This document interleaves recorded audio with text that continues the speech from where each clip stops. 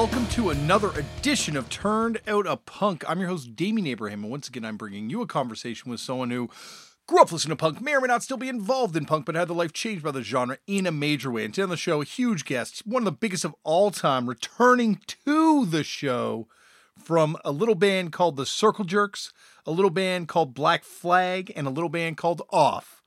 My buddy, Uncle Keith Morris, is here today on the show again. Yes, that's right. More on that in a second. But first, if you'd like to get in touch with the podcast, head over to the email address turnedoutapunkpodcast@gmail.com. That is run by my brother and show producer and guest booker extraordinaire, Tristan Abraham. Tristan, thank you for all the hard work you do. I love you, buddy. I love you, brother. And I mean that literally. He's actually like my brother. So I love you, Tristan, so much. Thank you for all you do. And he'll get the message to me. Tristan also runs the Turned Out a Punk Facebook page and Instagram page.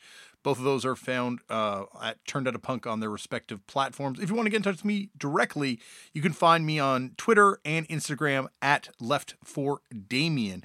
If you want to support the show, the best way to support the show is just by telling all your friends, letting everyone know that you enjoy the podcast that we do each and every week here.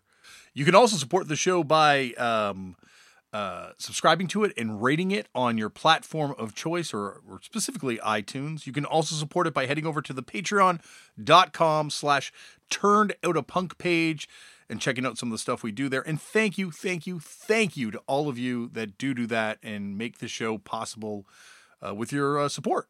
And speaking of support, this show would also not be possible without the kind support of the fine folks of Vans, who a few years ago said, "Damien, we love what you do.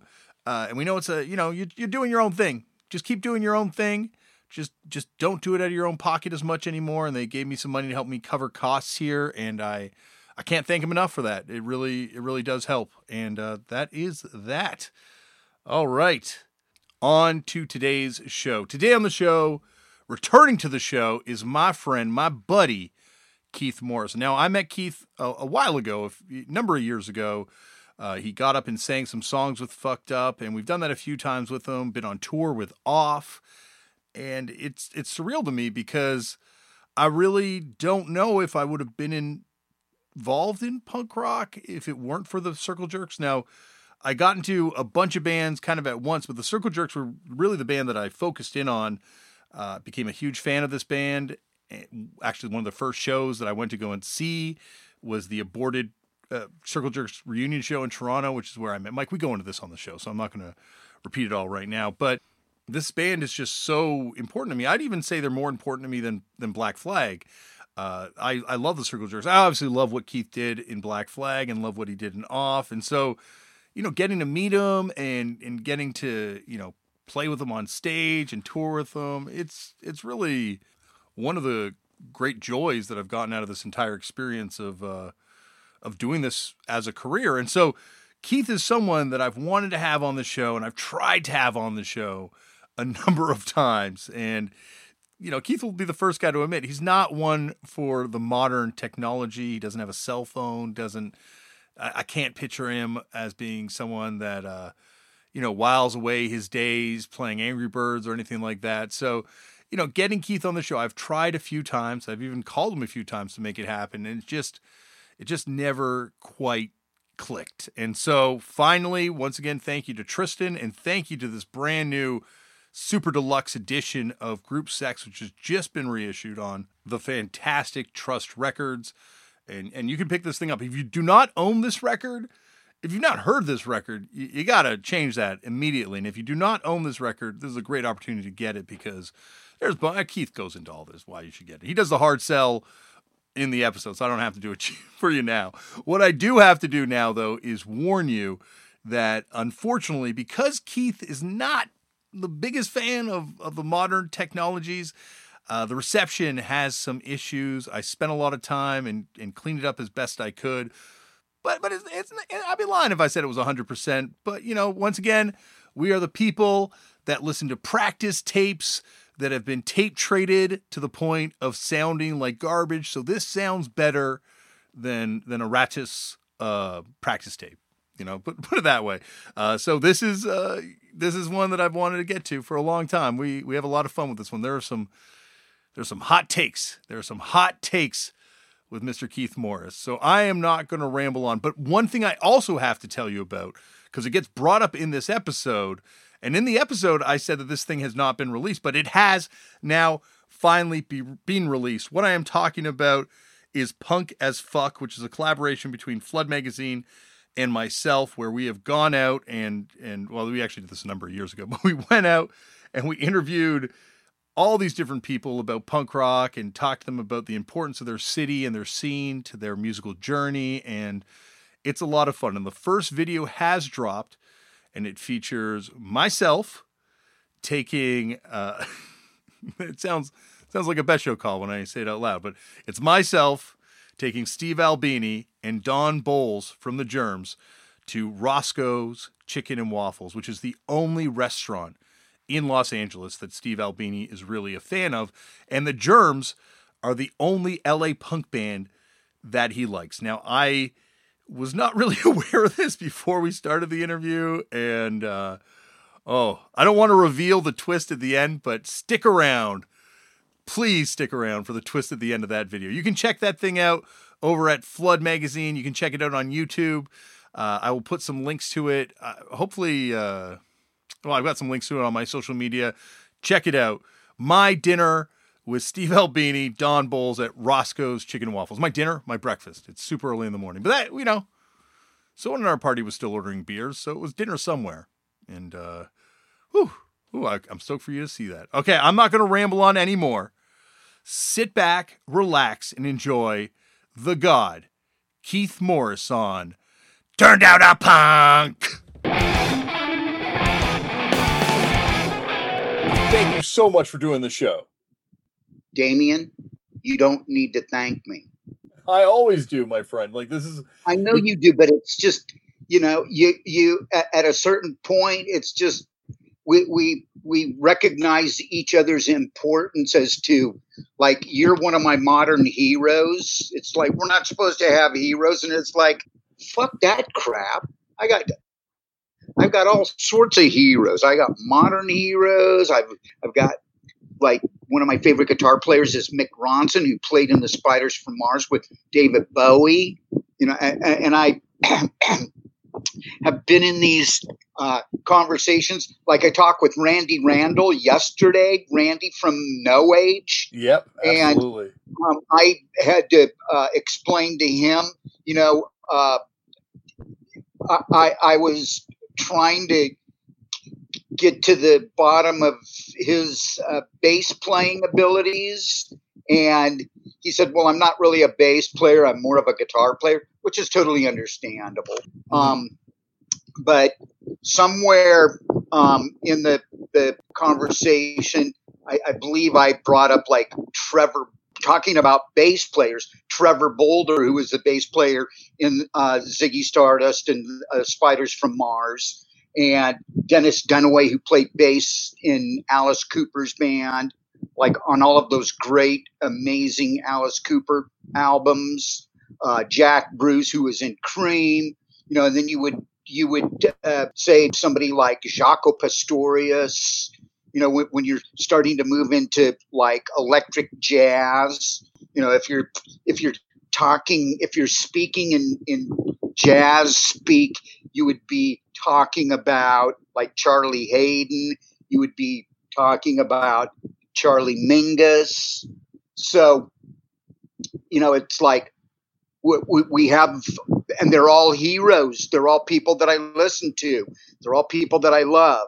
And what this does is it expands the palette, the musical palette. See, a lot of people think, well, you're in a hardcore band, so obviously you loved Exploited and GBH and Kron Gen and, Broken Bones and, the Cro-Mags. And yeah, I love all of these bands and appreciate all these bands, but I don't sit around listening to them. There's other stuff that I getting back to the bass players. I don't mind listening to Paul McCartney, who's an amazing bass player. Mm-hmm. Where was I today? I was at the dentist office, and they played yesterday, while I was in the chair, and I'm getting fitted for an upper plate, and the dentist is whistling along to the song, and I'm like, this is cool. This is an interesting scenario. I've just driven for the last 45 minutes in 90-degree heat, and here I am sitting in this nice air-conditioned office.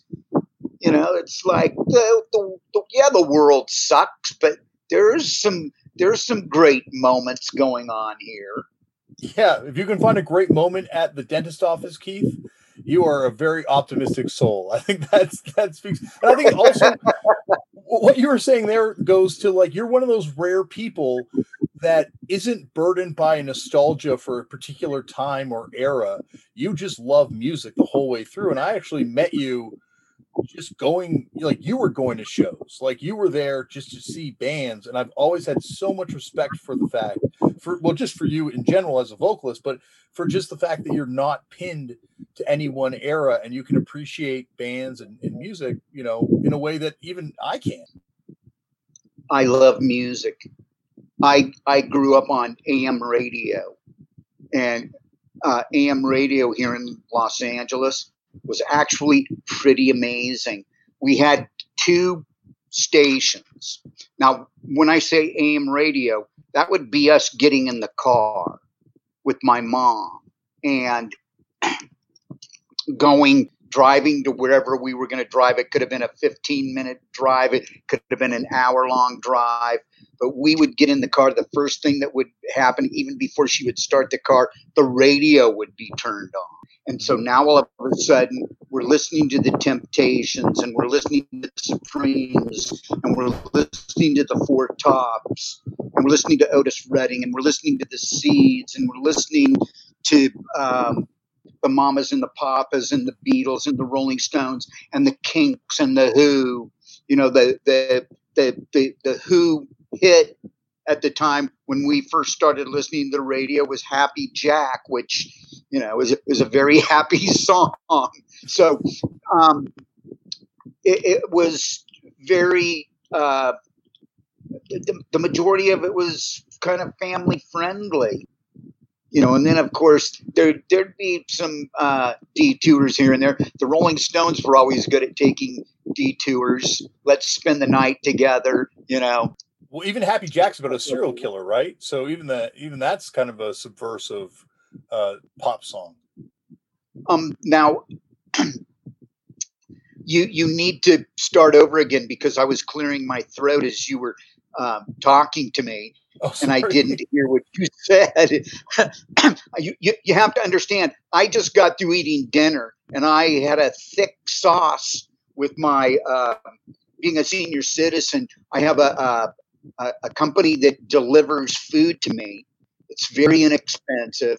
It's all like healthy. So there's no pasta, there's no rice, there's no potatoes, a lot of like ground cauliflower. If they serve a dish that's like an Italian dish, they remove the pasta and replace it with. They have this way of putting a zucchini, some kind of squash, through a device that makes it look like spaghetti. Okay, yeah. It's actually really amazing. That's what I had for dinner tonight. But it had a red sauce, which was thick, and it wants to gather in the very top of my throat. So I will be clearing my throat here and there. So getting back to what I said to you, I ate this meal, and so I had to clear my throat, and I didn't hear what you had to say. You said something about a serial killer. Well, yeah, Happy Jack by the Who. It's about a serial killer, I believe. Yeah, but Happy Jack played on the beach with all of the kids.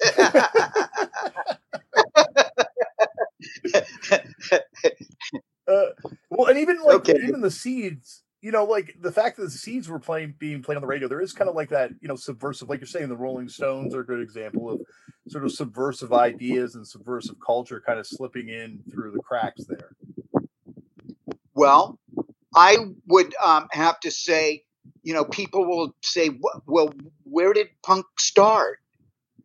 And you would think any of the harder edged bands back at that time would be considered garage rock, and the Seeds, Pushing Too Hard, that's pretty punk rock, Mm-hmm.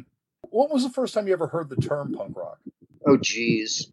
That would have been probably, well, there was a point in time when it was called new wave before it was called punk rock. So we're talking about the maybe probably 76, maybe 77.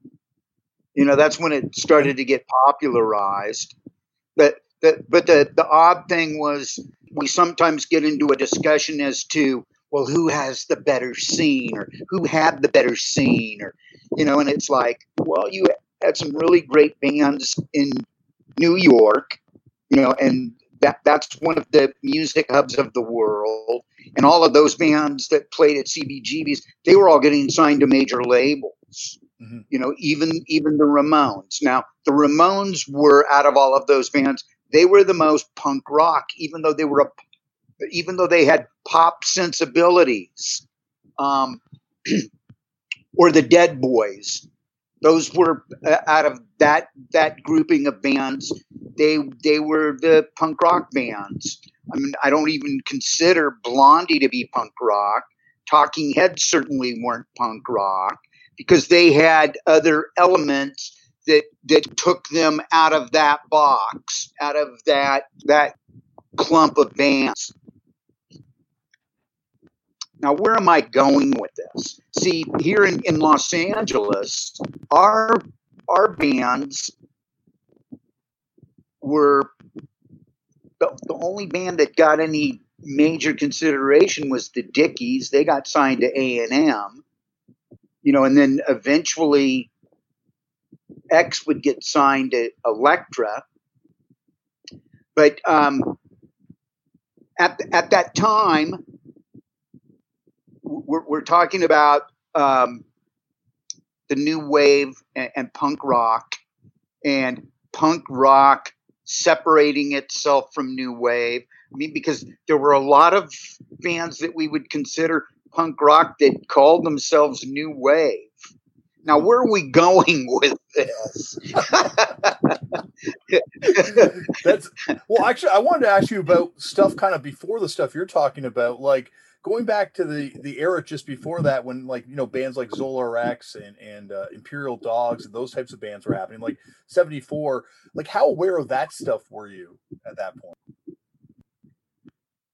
Well, I was aware of both of those bands. See, the scenario here in Los Angeles was, at one point, our musical landscape was kind of a desert. It was, there weren't a lot of bands. And you would think, well, Los Angeles is one of the major music hubs in the world. Why wasn't there stuff going on in Los Angeles? And it would take a music historian to be able to answer that question. But the fact of the matter is that was part of the reason that punk rock took place here in Los Angeles, was that we had, there weren't that many bands. I mean, the bands that most resembled punk rock, like the Imperial Dogs, Don Waller, R.I.P., great character. That band was really happening. And the Dogs from Detroit were basically, they rubbed elbows with the Stooges and the MC5. So they had bits and pieces of that. They struck me. They were actually, at one time, they were Greg Ginn and my favorite band.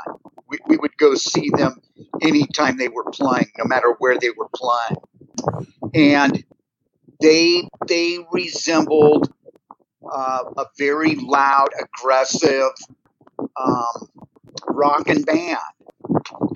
They had kind of a Who vibe going on too, which that doesn't hurt. Mm-hmm. So there weren't a lot of bands, and then all of a sudden there was The Last. We were down in the South Bay. There was nothing going on in the South Bay. I mean, the Imperial Dogs, of course, but they didn't really play out that much.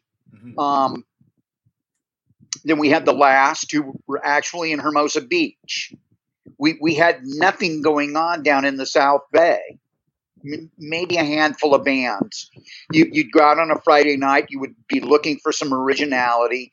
And, of course, what you would be getting bonked over the head with would be the top 40, which meant, okay, now we're going to hear some Fleetwood Mac. We're going to hear some. And when I say Fleetwood Mac, they have their time and place. Early on, they were an amazing band when they were a guitar band with Peter Green and Danny Kerwin and Jeremy Spencer. They were actually a really cool band. But then, they started snorting coke and drinking wine coolers and driving around in Mercedes convertibles and partying in Beverly Hills. I always imagine Rumors would be the record playing in the background during group sex, the song. If you're writing well, maybe at the A-frame, yes. Or that could be the soundtrack could be like Sergio Mendes in Brazil 66 or whatever year he's putting out a record. The Look of Love Is in Your Eyes, and The Girl from Ipanema, and you would think, who else would be up there? I don't know if there would be any Joni Mitchell or maybe for the come down after anybody the orgy. Right. Maybe there would be no music. Maybe there would be a big guy standing at the door pointing towards the steps leading out of the A-frame. Like, it's time to go. You've had your fun. No more lounging about. See you here tomorrow night.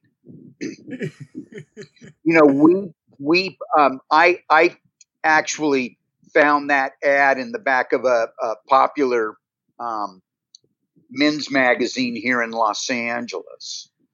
And our drummer, Lucky Lair, being the creative character, the intellectual that he is, that phone number was his home phone number.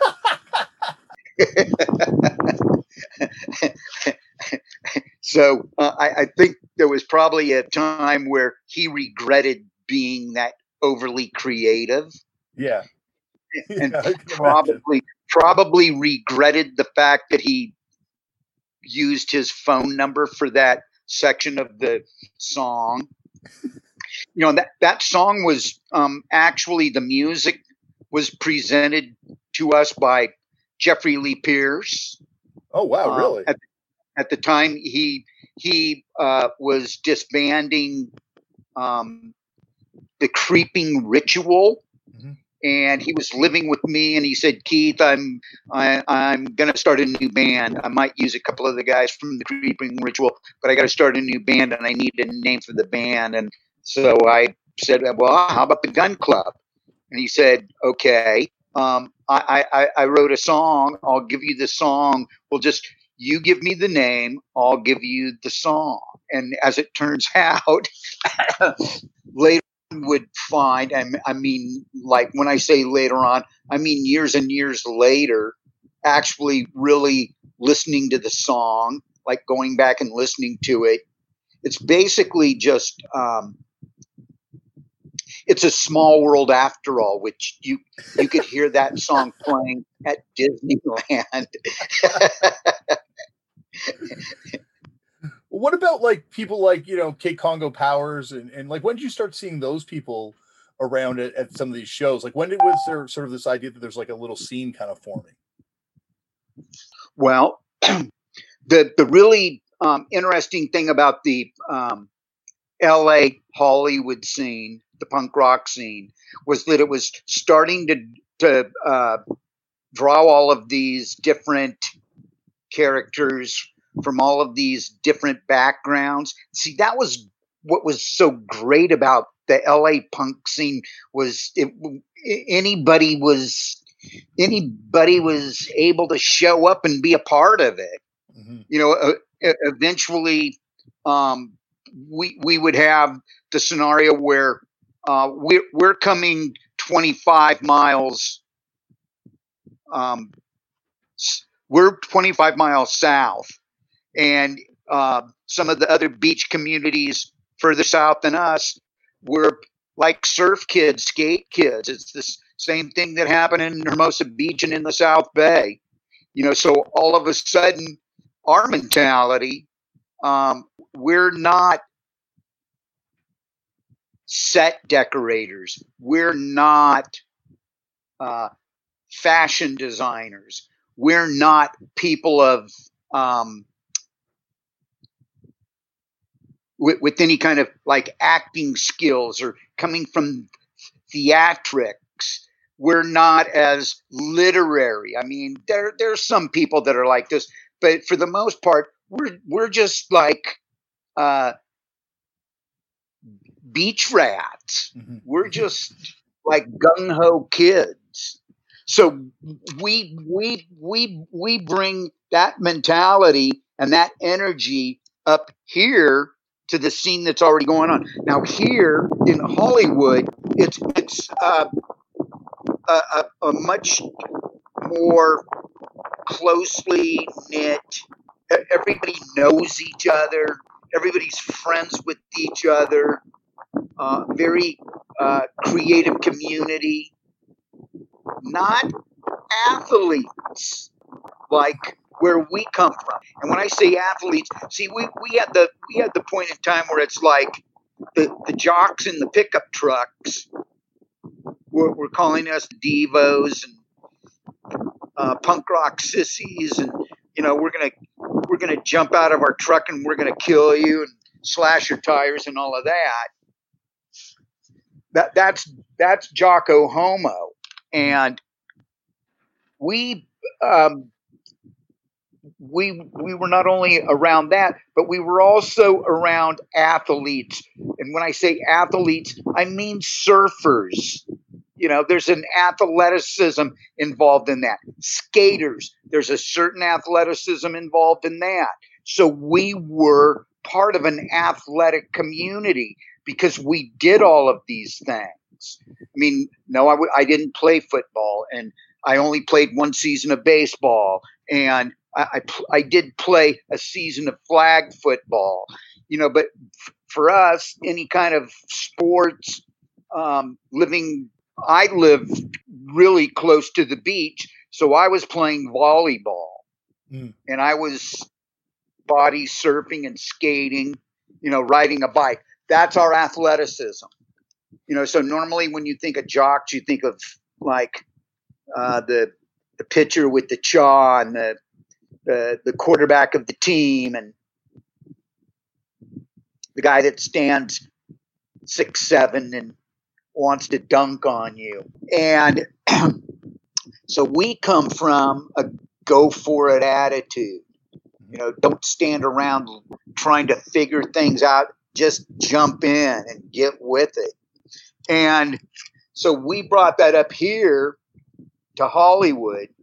And there were a few people up here that were it rubbed them the wrong way, because now their clique, they're watching their clique and their party scene turn into something where it would go from a room where there'd be 100, 200, 300, 500 people to being big enough to be placed in a room that holds 1,200, 1,500 people. And even then, that would only last for about 3 years. And then it would turn into the Olympic Auditorium, where on one night out of the month, there'd be 5,000 people at the Olympic Auditorium. I remember the Circle Jerks played with Fear, and And that particular night, there was 5,000 people there. But for some reason, and I couldn't, I can't explain it. It just kind of fizzled. There were other things that were starting to happen, and the violence was starting to take over even more than it was. So, that could explain things. Getting back to Kid Congo, I go back pretty far with Kid Congo because he played with Jeffrey Lee Pierce. He was actually a member of the Creeping Ritual, and then Jeffrey decided, well, I need to kick this up a couple of notches. So his next thing was the Gun Club.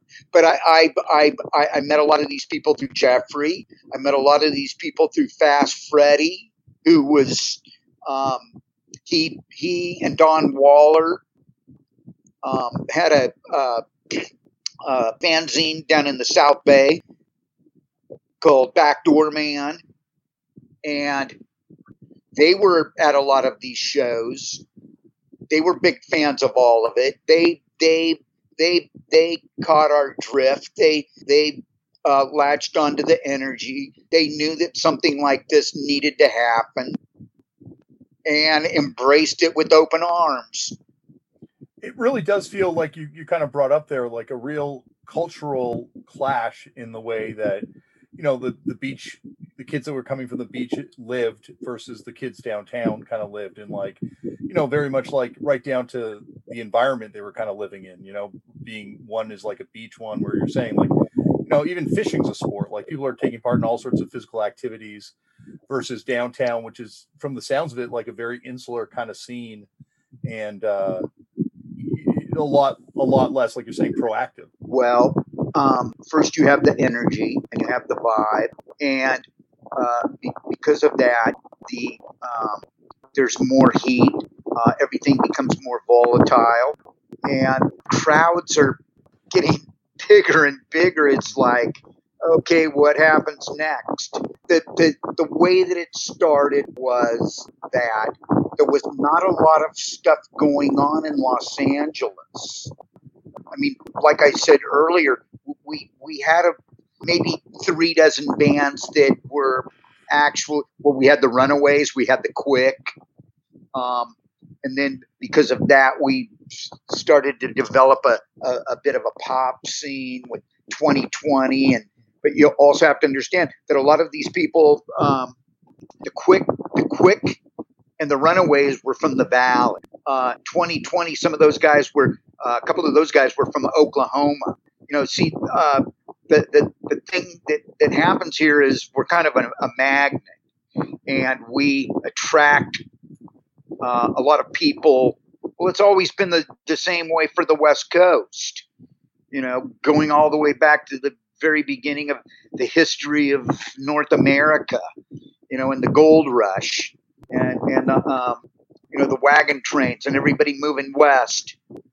So we've always been kind of an attractive place to finish up. This is where I want to plant my roots.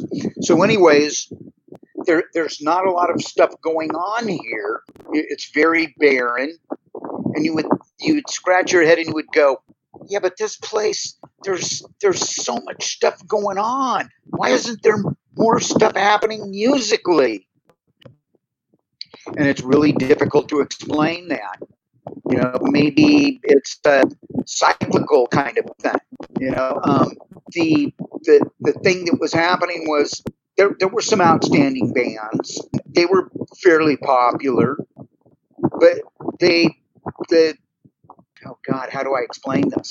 They didn't like blow up. They didn't become ultra mega major superstars. And I guess it was a vacuum. I guess that would be the best way to describe it. There was a vacuum, and the vacuum needed to suck something up, and we needed to empty out that dirty, dusty, crusty bag, and that would have been punk rock.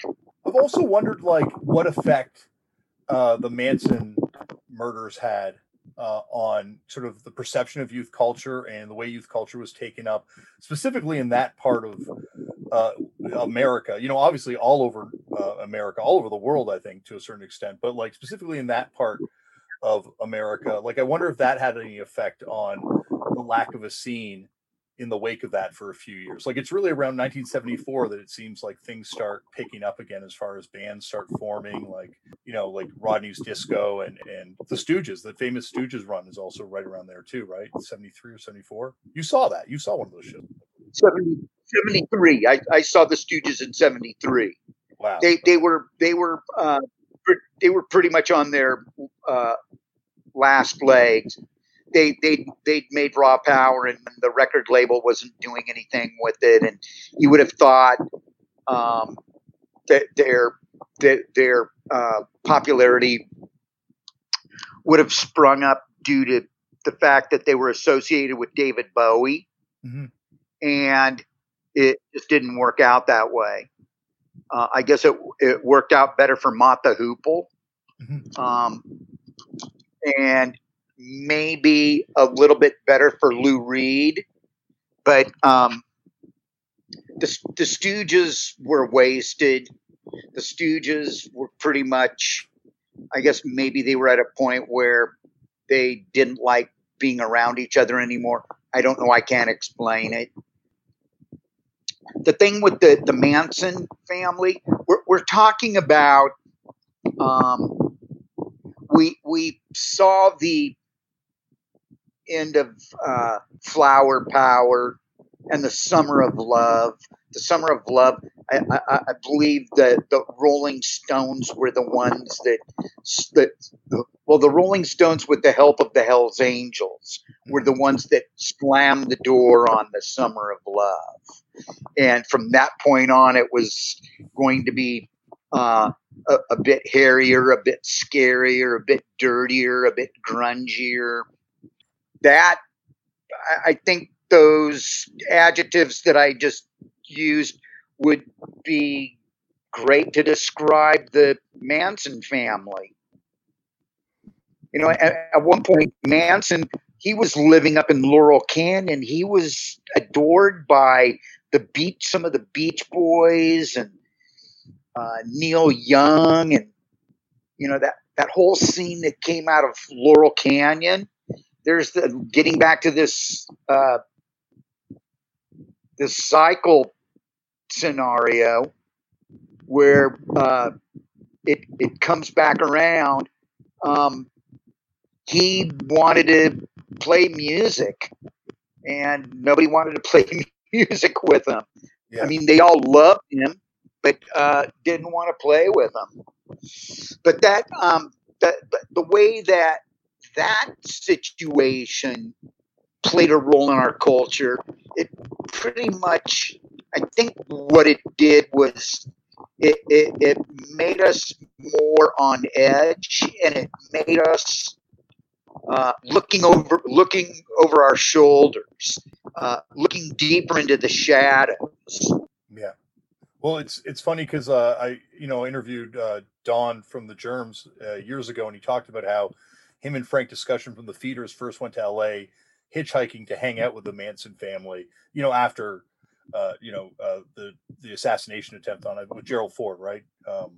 They actually went and hung out with him for a while, and that was his first trip up there. And like, you look at the flyer art by Raymond Pettibon, which references it, or even This Ain't the Summer of Love by the Imperial Dogs. Like, there's like a real, it seems like it had like kind of a deep sort of lasting scarring effect on people that grew up during it and kind of through it. Well, we live in very much tropical climes, palm trees, lots of sunshine, everything's well lit up, plastic surgery, Beverly Hills, and there's only so much of that you can put up with, you know. Maybe because of our climate and because of the people that we're surrounded by, it kind of makes it easy to get nudged into those darker directions. Mm-hmm. Mm-hmm. And well, it's also walking around smiles and the most expensive fashions you can wear. Well, it's like what you talked about earlier, obviously with the 2020 guys, a much more in a positive way, and with Charles Manson, a much more in a negative way. But there's sort of that end of the line theory too, where everyone is eventually going to keep going until they hit Los Angeles, where you can't go any further after that. So it's kind of like all sorts of people wind up there.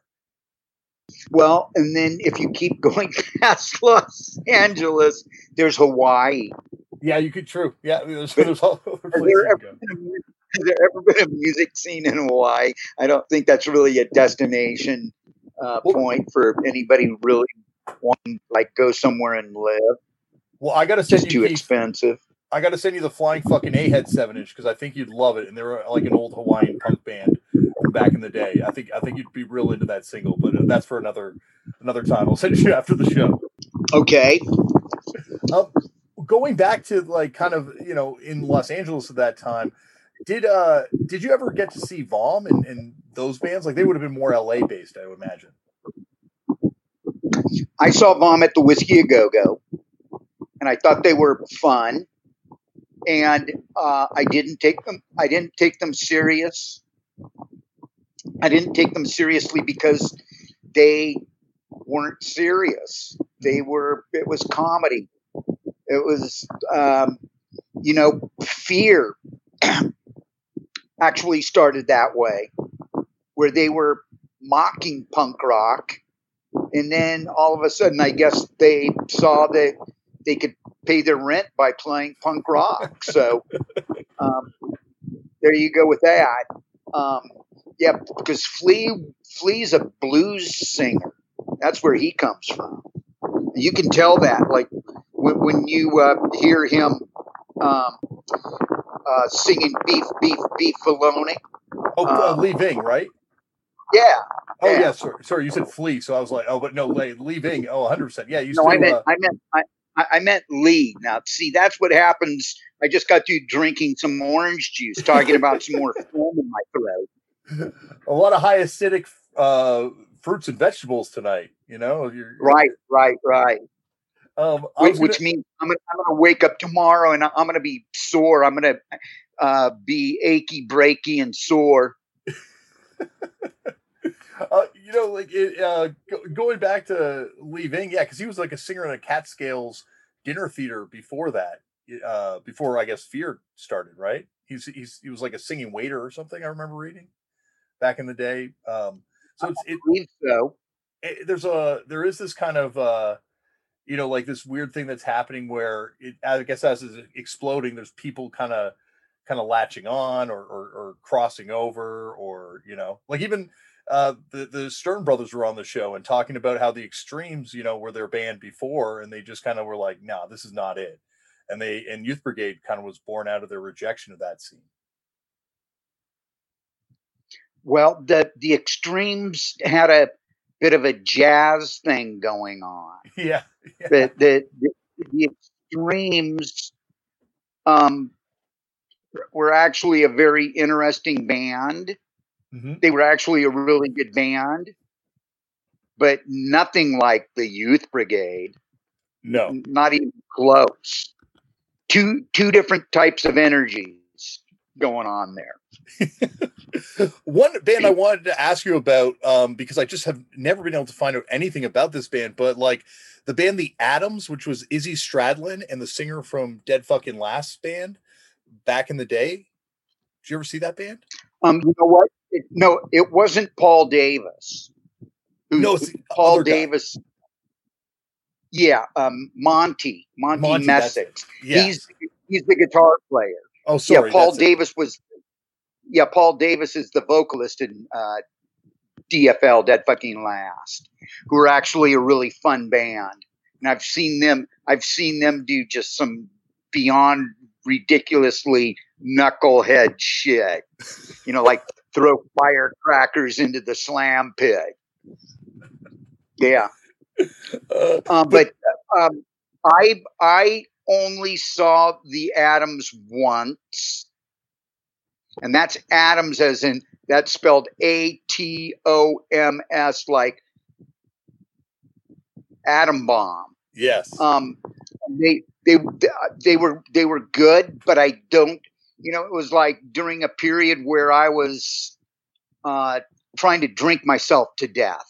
Okay. I was trying to drink myself into a blackout every night. So I have a period where I could be standing in a room and I could remember some of the bands that I see, but I wouldn't remember anything about the bands. Yeah, no, I totally can understand that. Also, like, it's amazing all these different bands that you saw. You're the only person I've ever spoken to that had any interaction with the Atoms. Most people talk to me about how they're in disbelief about it existing. What was that like though when you're going on tour and you're kind of going around America with the Circle Jerks for the first time? I know I'm jumping all over the place, Keith, but there's just so many questions I've wanted to punish you with for so long. So I'm just running through my list. But what was it like going on the first tour and kind of going to these places and seeing kind of the impact the scene you guys had started was having? Like the fact that there are these like little scenes cropping up all over America that aren't just punk scenes anymore. They're now inspired by, California hardcore. Well, you would be, you would have to take a step back because we were going to places where there were no punk rock scenes. Mm-hmm. We, unlike our first 3 or 4 tours, we were going to some places where a lot of bands at that time didn't go. We were just happy to have a gig at a place called Nick's Furnace in Mobile, Alabama, which is a giant bar with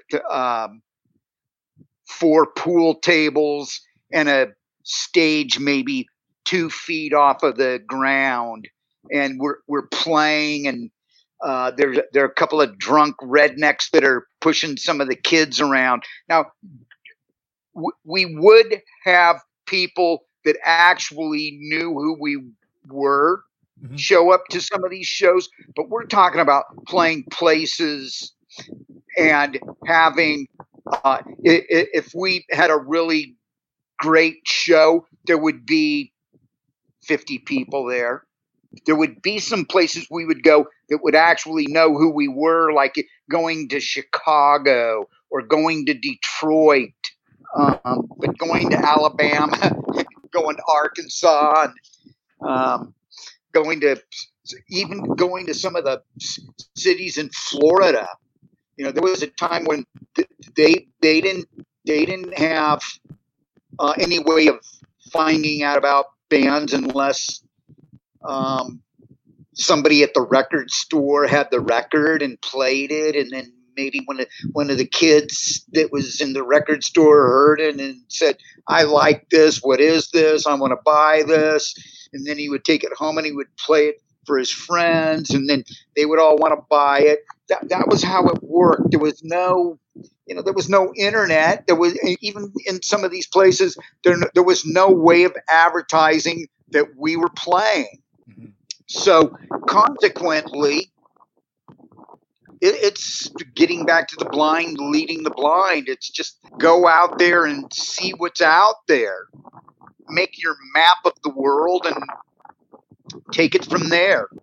It's funny because like Black Flag gets a lot of credit, or tons of credit, obviously, in press and stuff for being that band that toured and kind of went out there. But from doing this podcast, everyone that comes on this podcast talks about the Circle Jerks being the band that came to town first, and I think it really, you guys don't get enough of the credit for being that band that showed up in these towns where there was no punk scene and left, and there was a punk scene kind of in your wake.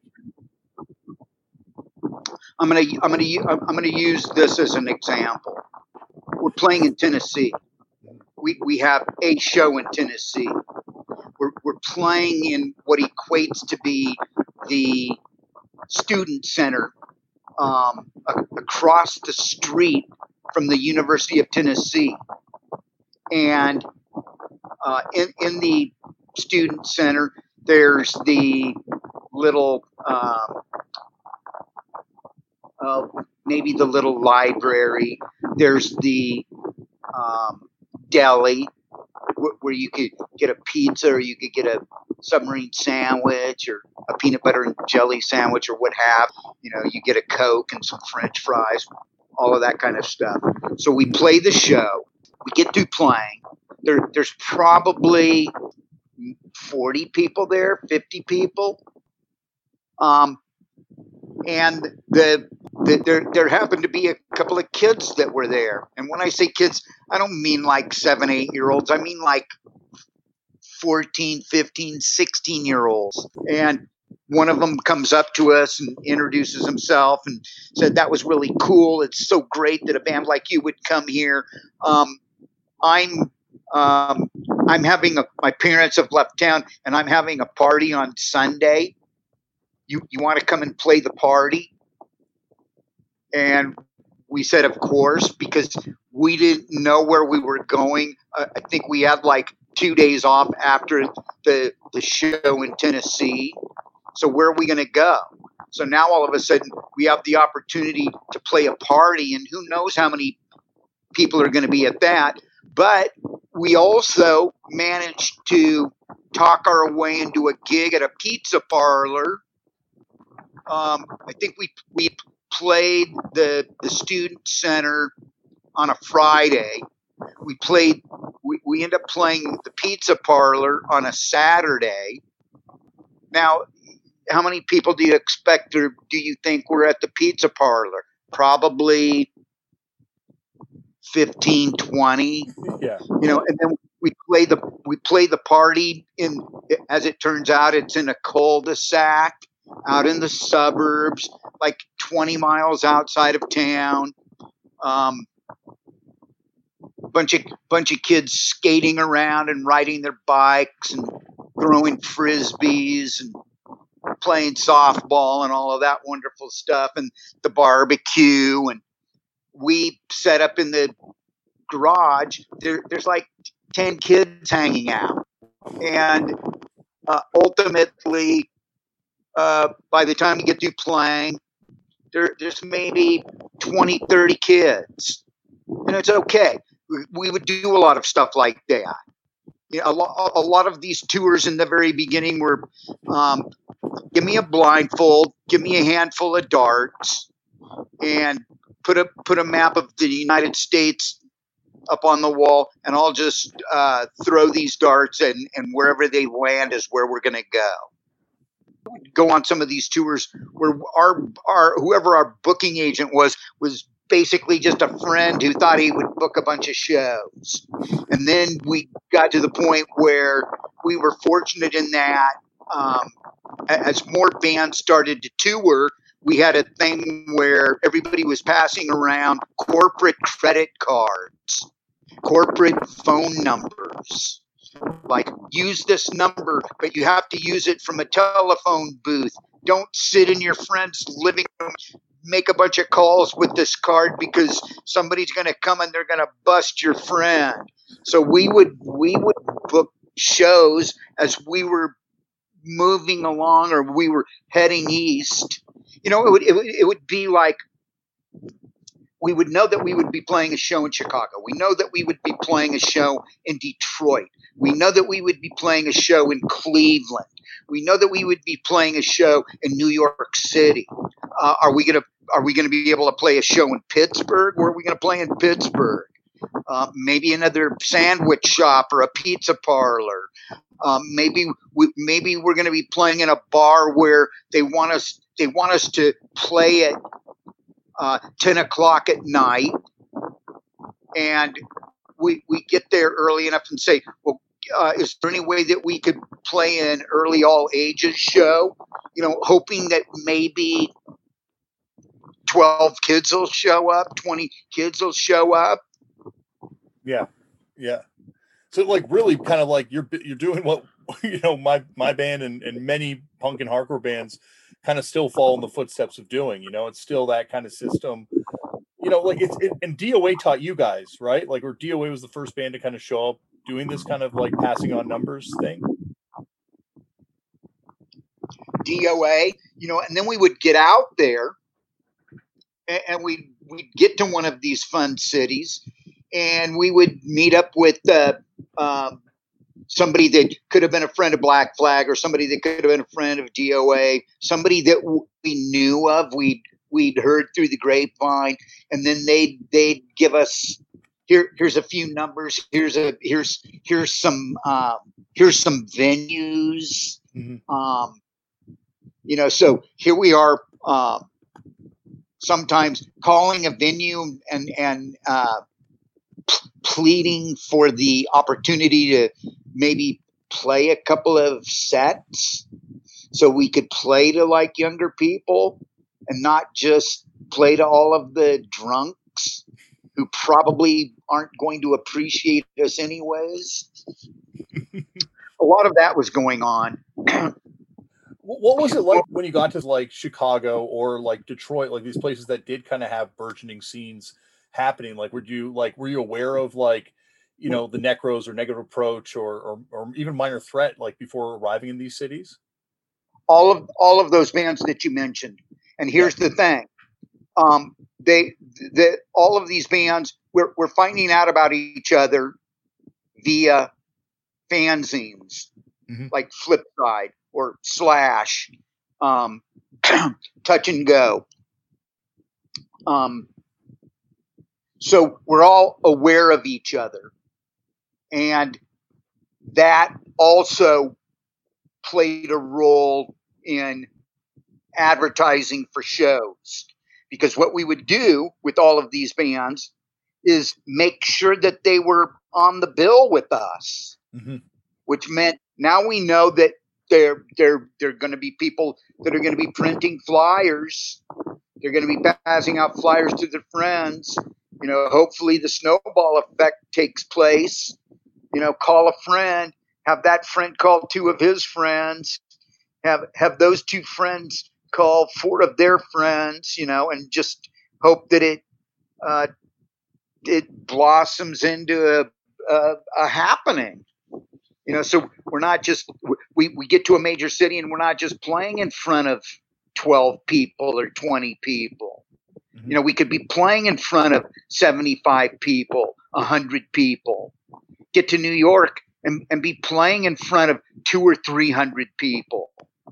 Washington, D.C., first time we played the 930 Club, it was pretty much sold out, and we played with Minor Threat, which certainly helped.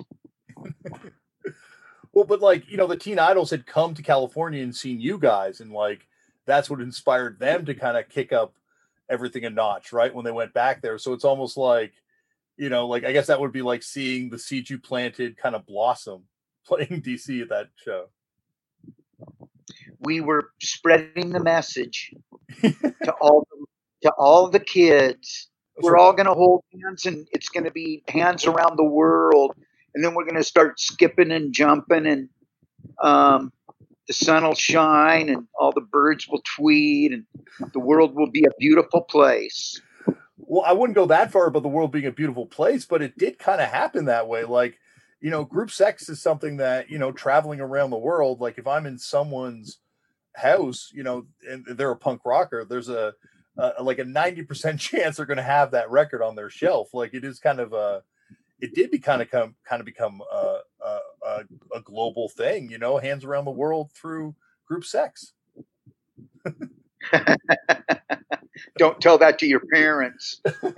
Well, I've told you about this. My stepfather got into a huge fight. I'll never forget this at the dinner table because my brother and I wanted to see Circle Jerks, you guys, when you were playing Toronto in the 90s on the first reunion tour. And we're super excited, where we had this all planned out. And my stepfather, who was an asshole, a huge asshole, was like, I don't want you guys seeing some Come in Your Fucking Face band. And he was so upset, he was crying, screaming at us about this Come in Your Face band, the Circle Jerks. That would be that would make a great television commercial. It would be that could be that is the best ad for, you know, if I wasn't a fan of you guys already by that point, that would have sealed the deal. And actually, you guys didn't make that show. Unfortunately, I think you guys broke up just before I read in your book. But at that show, that was the first time that Mike and I from Fucked Up ever saw each other, and we have both very distinct memories of seeing each other at that show. So it did set up the rest of my life, even in your absence. So we played a role in the soundtrack of your life. You definitely have, many, many times over. On those early shows, you guys were doing like 30, or on those early tours, I should say, you guys were doing like 30 songs a night.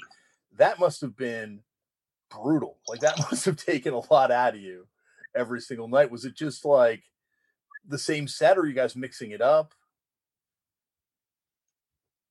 We mixed it up quite a bit. One of the things that I've fallen into lately, back then we could rehearse, and like the Black Flag rehearsal scenario was we rehearsed every night. If we weren't going to see shows, we were rehearsing.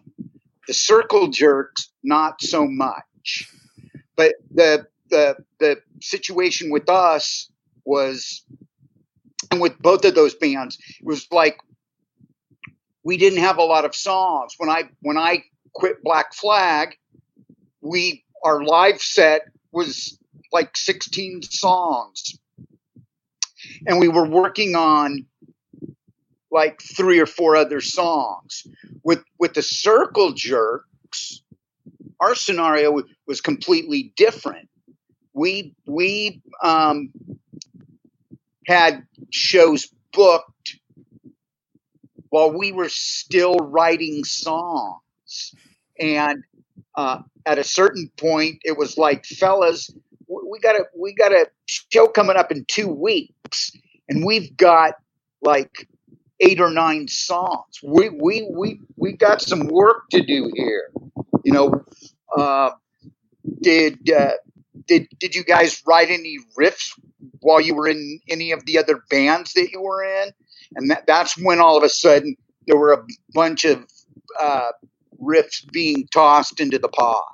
Okay. Now, unfortunately, I was drinking and doing a lot of drugs, so I wasn't really paying attention, because if I had set my mind to these musical bits, I would have known that, well, that's a Red Cross riff. That's an Angry Samoans riff. Yep, that one is also a Red Cross riff. But I wasn't paying attention, and it was like we needed to come up with like 7, 8 more songs, so we weren't just up there for 10 minutes, which didn't really bother me, but it was like we needed more songs. Mm-hmm. And one of the first Circle Jerk shows, we really pissed off a lot of the guys in some of our former bands. When we got up there and actually were playing some of their songs, I mean, granted, we switched things around and made things, chopped things up a little bit more and sped things up. But consequently, what happened was we pissed a lot of people off. As it turned out, and I would eventually find this, I would eventually find this out by being in a band with Stephen McDonald, that the McDonald brothers, Red Cross, they didn't want to do it anymore. And they told Greg, look, you know, you use these songs however you want to use them. That was pretty much what they told them. So Greg took him up on it. Greg didn't hesitate. Okay, so getting back to us and the varying set lists, there would be a new set list every night. It's like, okay, let's take 10 minutes to write a set list, and we weren't really thinking about, well, this note fades out, and it would be great for this song to happen right after it.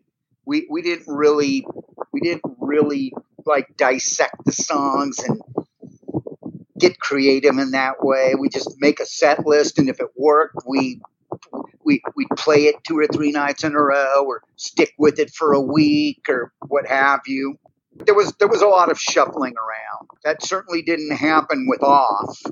See, with Off, we never rehearsed, so it's like, okay, well then let's not get too creative with these set lists. What we did with Off was we did everything in blocks, like 4 or 5 song blocks, and then maybe remove one block and put another block in there and change blocks around. But with the Circle Jerks, it was just it was very fly by night. It was just fucking grab it and run with it. Getting back to those tours, those weren't like 2-week, 3-week long tours. Those tours that we were going out on in the very beginning, they were like, some of those were like 2.5, 3 months. I remember going on a couple of 4-month long tours. Oh my God! When you're living in a van and hoping to make some money at the door to maybe be able to put gas in the vehicle. And we weren't selling merch. We didn't know about selling merch. It was like, just, okay, getting back to the blind leading the blind, that whole scenario. So when was the just first time play you it guys as had it t-shirts? lays. Not early on. It was very early on. It was, we didn't have the money to print. We didn't have enough money to print T-shirts. We didn't know about selling T-shirts at venues when we played. Mm-hmm. That didn't happen until, that was years later. We really started to make a killing on merch when we had Keith Clark, Adolf Tibor playing drums with us, where he was like a real manager. He was like a real businessman. He was the guy that does everybody's taxes. Mm-hmm. That's when we started having like $2,000, $3,000, $4,000, $5,000 nights selling merch. Like we'd pull into the Metro in Chicago. We'd sell like $3,000 worth of T-shirts. Mm-hmm. So that allowed us to start staying at Motel 6, where each guy actually had a bed each night. Mm-hmm. And that makes a huge difference on the road. Yeah, and that's when we would take out, we'd bring a guy along with us who, that was his only job, was just to set up the merch, sell the merch, count the merch, you count it in, you count it out, you mark everything down, you call and order more merch when you get low. But he would also, before he started setting up, he would also help move equipment. Everybody was moving equipment. No rock stars. Mm-hmm. That wouldn't be until later on. We would have guitar techs and bass techs, drum techs, monitor man, and front of house, and all that fun stuff. You guys are kind of figuring it out, right? Like, like not having merch in the beginning, and then all of a sudden it's like, oh yeah, we could sell T-shirts and make money here. It's like there is no blueprint for this style of band until the punk bands make this sort of like the idea of like a working band, where you're not like just some local band, but you're also not a rock star band. You're a band that, like a working band, working class band.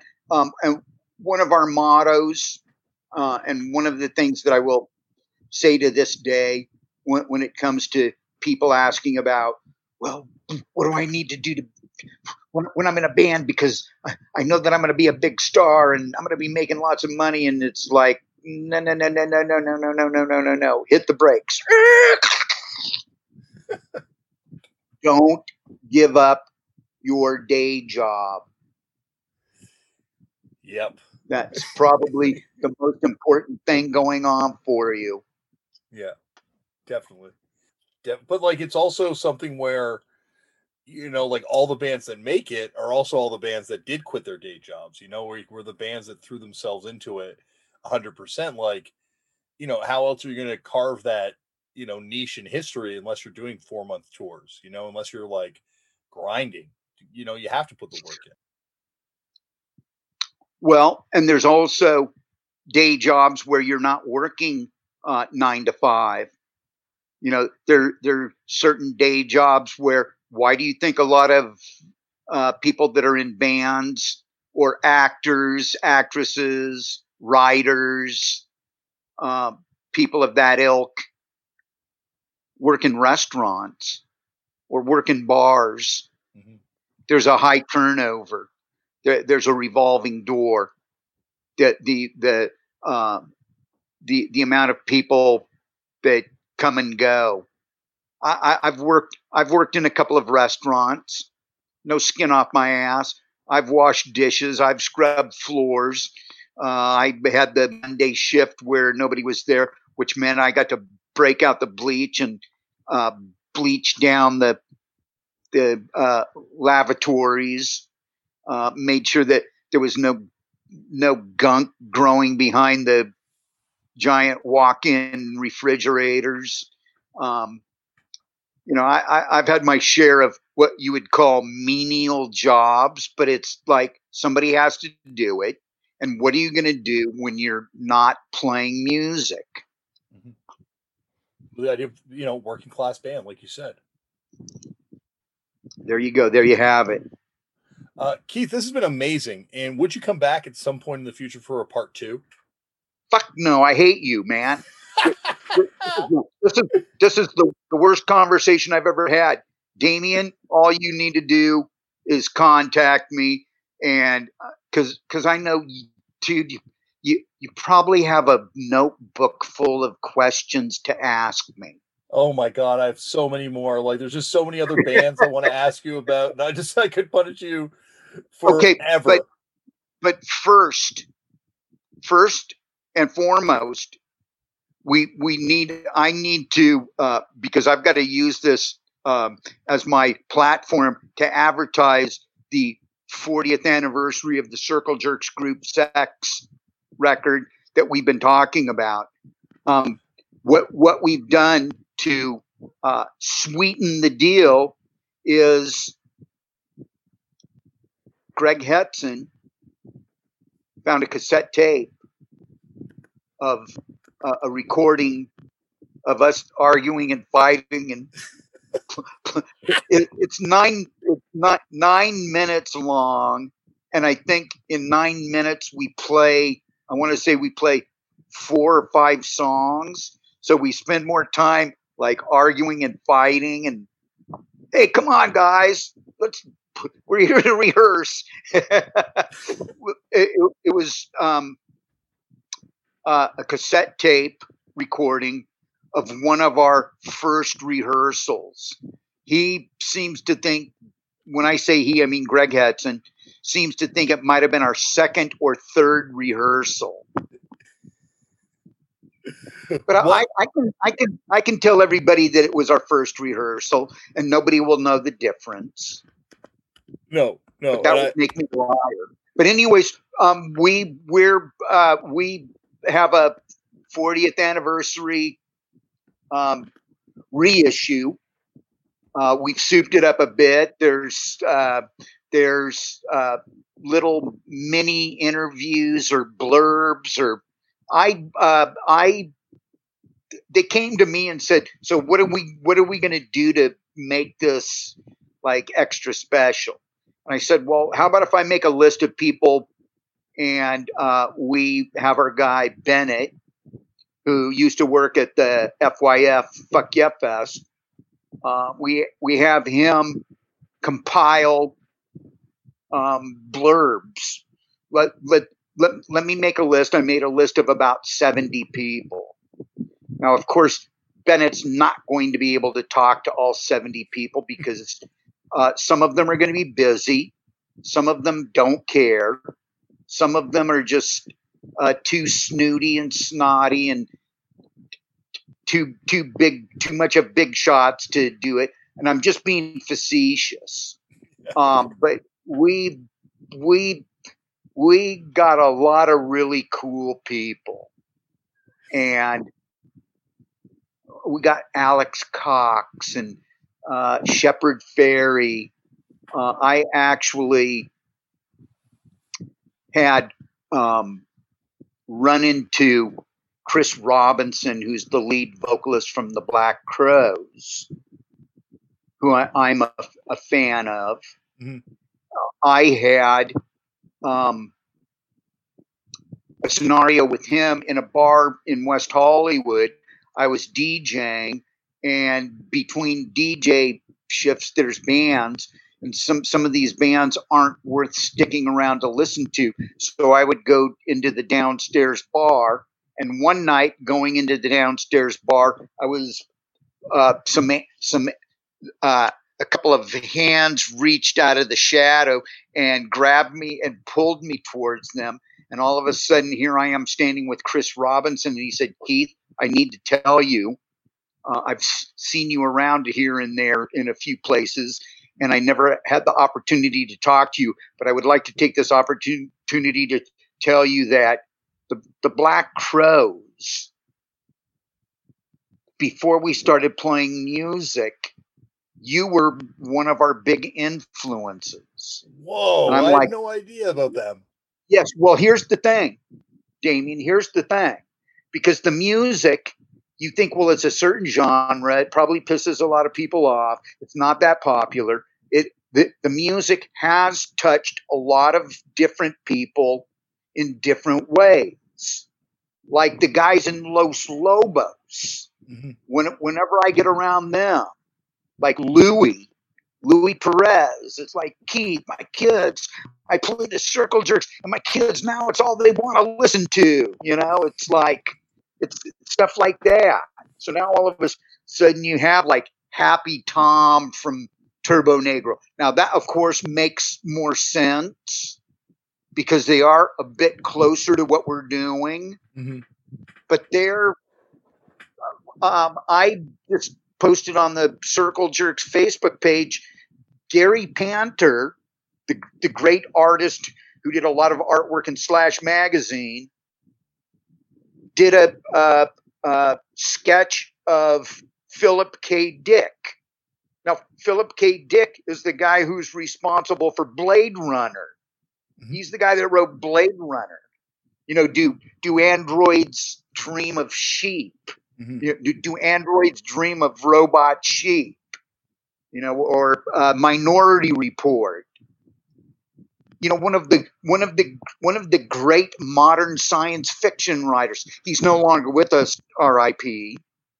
But in Slash magazine, they get to talk, and they're doing a long interview with him. And the guy who's interviewing them at one point says, "So when you get ready to listen to music, who are you listening to?" And the first words out of his mouth were the Circle Jerks. I'm like, okay, I would think that somebody like Kurt Vonnegut could even appreciate some of the stuff we were saying. You just never know who's listening to your music. We know all of the punk rocks are listening to it. That's fantastic. That's great. More power to them. But there are other people in doing other things that listen to the music that can find it just as inspiring. Mm-hmm. And people know who's real. There are people out there, when they see certain things, or they read certain things, or they hear certain things, they know that it's real. There's certain people that are able to just cut through the bullshit. Let's just get right to it. Let's not dick around. Mm-hmm. Anyways, we have this booklet with some photos, some flyers, and a lot of blurbs from a lot of fun people. And we're also including Lucky Lehrer in the very beginning decided to make it's a little fanzine. I guess it would be the closest. It basically is an advertisement. Like you get say you want to go to somewhere in Italy and you go to the travel agent and there's pamphlets and brochures. Pamphlet type thing. Yeah, absolutely. Yeah. It would kind of be like a travel booklet, only with pictures and flyers, and there's his phone number and his address and all sorts of fun stuff like that. Like, well, if you're interested and you like the circle jerks, here, get a hold of us because we'll play. We want to play. That will also come with the first batch of repressings. Well, the record is perfect, and it's worth owning your collection just for the greatest 1-2 punch in punk rock history with "I Just Want Some Skanking to Beverly Hills," which crushes me to this day every time I hear it. Well, thank you. It's also, but that doesn't mean that I'm going to buy you dinner the next time I see you. That's A-okay. As long as you're the company, I will gladly pay for that dinner, Keith. I promise you. But like you were saying, it's truth telling music, and it pulled back, like that facade of Los Angeles in a real way, and like X would do it, of course, too, with Los Angeles and something. But it's like so much of pop culture is about myth building around, especially Hollywood and LA. But, punk rock, LA punk rock kind of like tore that back and tore it down and was like, no, here's what's really going on. Getting into the dirt. Yes. And anytime, Keith, you want to come back on the show and get back in the dirt with me, the door is always open. Okay. Awesome. Well, I love you, brother. Thank you for your time. I love you too, Keith. Thank you for coming on the show. And any time you want to come back on the show, he knows. He knows. All we have to do is bust out the rotary dial phone and figure out how to make it happen. Oh, but it is worth it. Oh, I love that guy. That is a major, major hero of mine. See, he can't tell me that I can't call him a hero now because he's not here. And speaking of heroes, next week on the show, we continue the Los Angeles Love Going in celebration of that new Punk as Fuck video series that I've dropped with Flood. Once again, check that out at Flood Magazine or on YouTube or on social media. Check it out. We have another legend from the LA punk scene. Next week on the show, one of the greatest filmmakers of all time. One of my favorite filmmakers. Probably my favorite filmmaker if I was really going to be honest with myself about it. Next week on the show, Penelope Spheris will be here. And get your mind ready, because we are talking about everything from Roger Corman to Sharon Osbourne and everything in between. It is a hot one.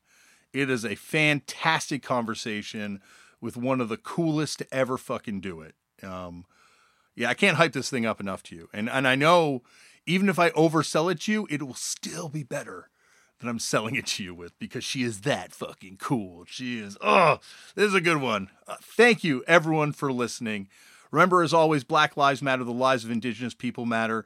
You got to protect trans people's lives.